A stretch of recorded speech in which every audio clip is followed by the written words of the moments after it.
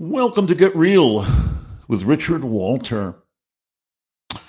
Let's talk dirty. Well, let's talk about dirty talk. When I was um, just starting out in the movie business, half century ago, writing, you could not use profane language. The F word, the S word, forget about it.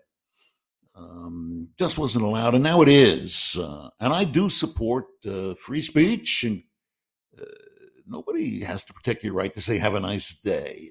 People will ask sometimes. Did the writers of the First Amendment mean to protect obscenity and hate speech and pornography and so on? And the short answer is yes. That is to say, they did not need to protect even-handed, intelligent, intellectual, balanced, logical discourse.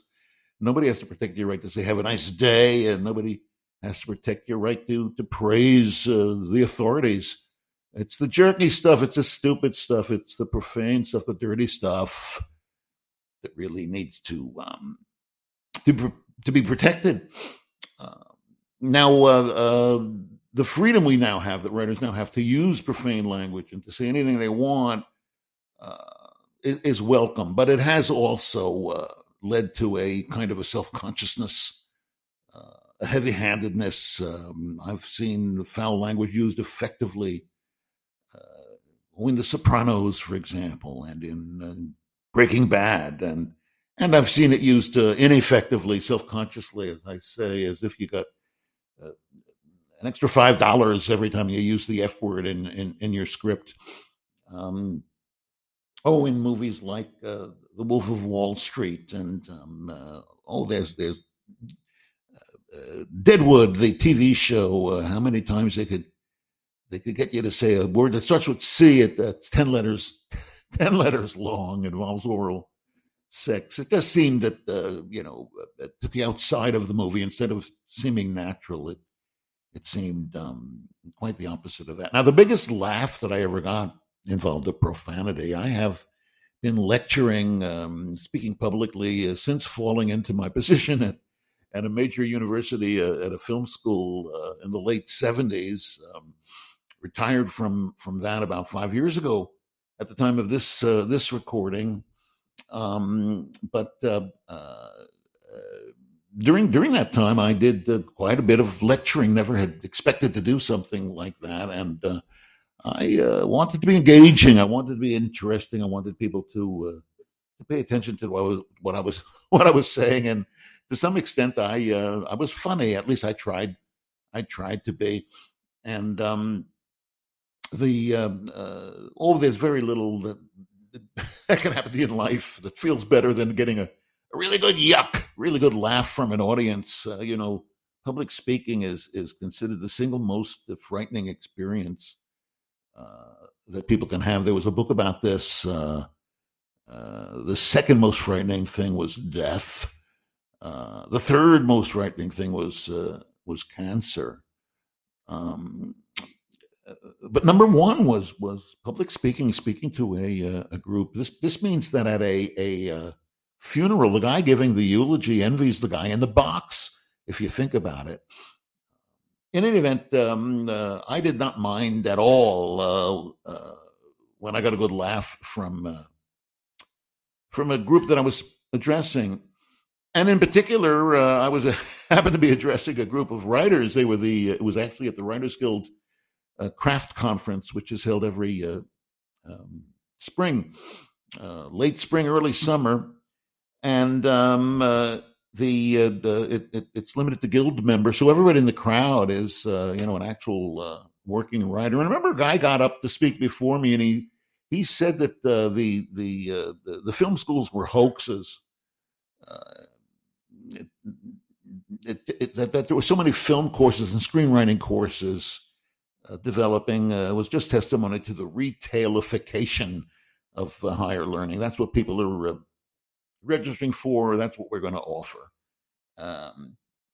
And that was nonsense. You can't teach screenwriting. It's something you have to learn on your own. The books on screenwriting were nonsense too.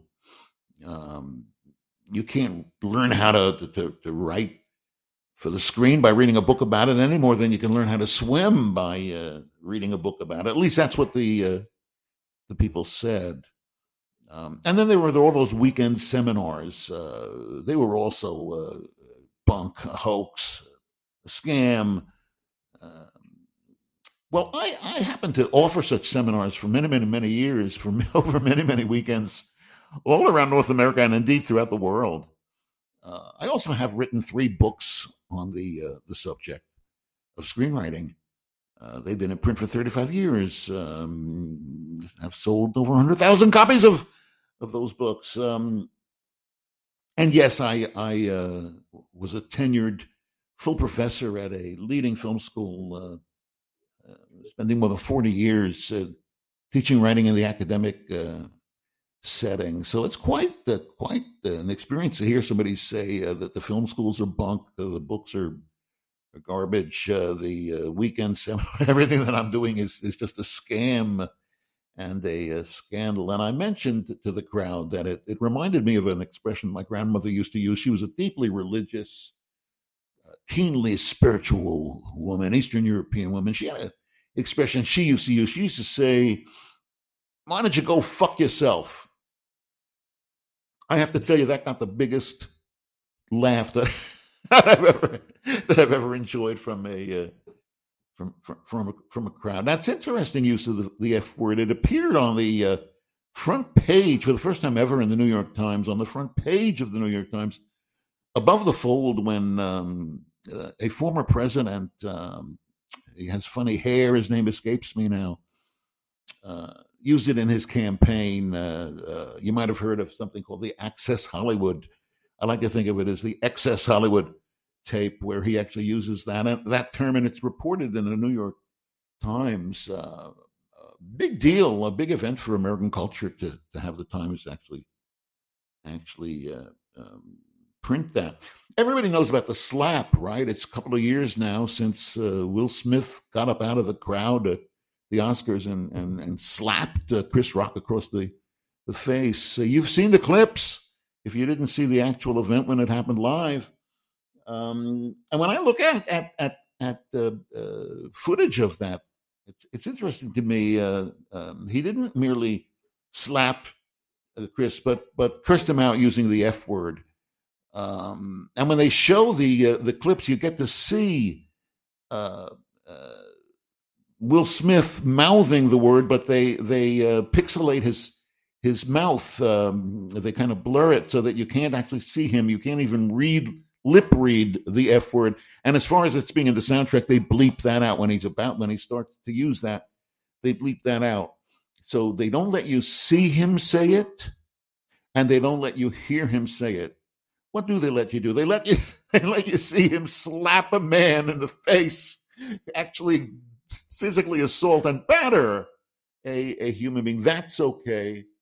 That can be shown, but to actually hear the F word, that's not allowed. Isn't that crazy? Aren't we too obsessive now about foul language, including racial, religious stereotypes, and so on? By banning language, don't we actually pump credit into it and call attention to it? Remember when books were banned in Boston, the publishers of those books would brag that they had been banned. The banning of the language that we're talking about, the stereotypes, racial, religious, and other kinds, actually, I think, empowers that language. And conversely, the cavalier and casual bandying of those terms actually robs them of their power, of their impact, of their energy. I'm for more freedom, and I'm against less freedom, including the freedom to use. I support the freedom to use foul, vile language in movies. I guess you could say that I support every writer's right to write badly. Thanks for listening to Get Real with Richard Walter. Please subscribe on Medium and Substack. Do share these episodes with pals on social media, and come back and listen to my next podcast.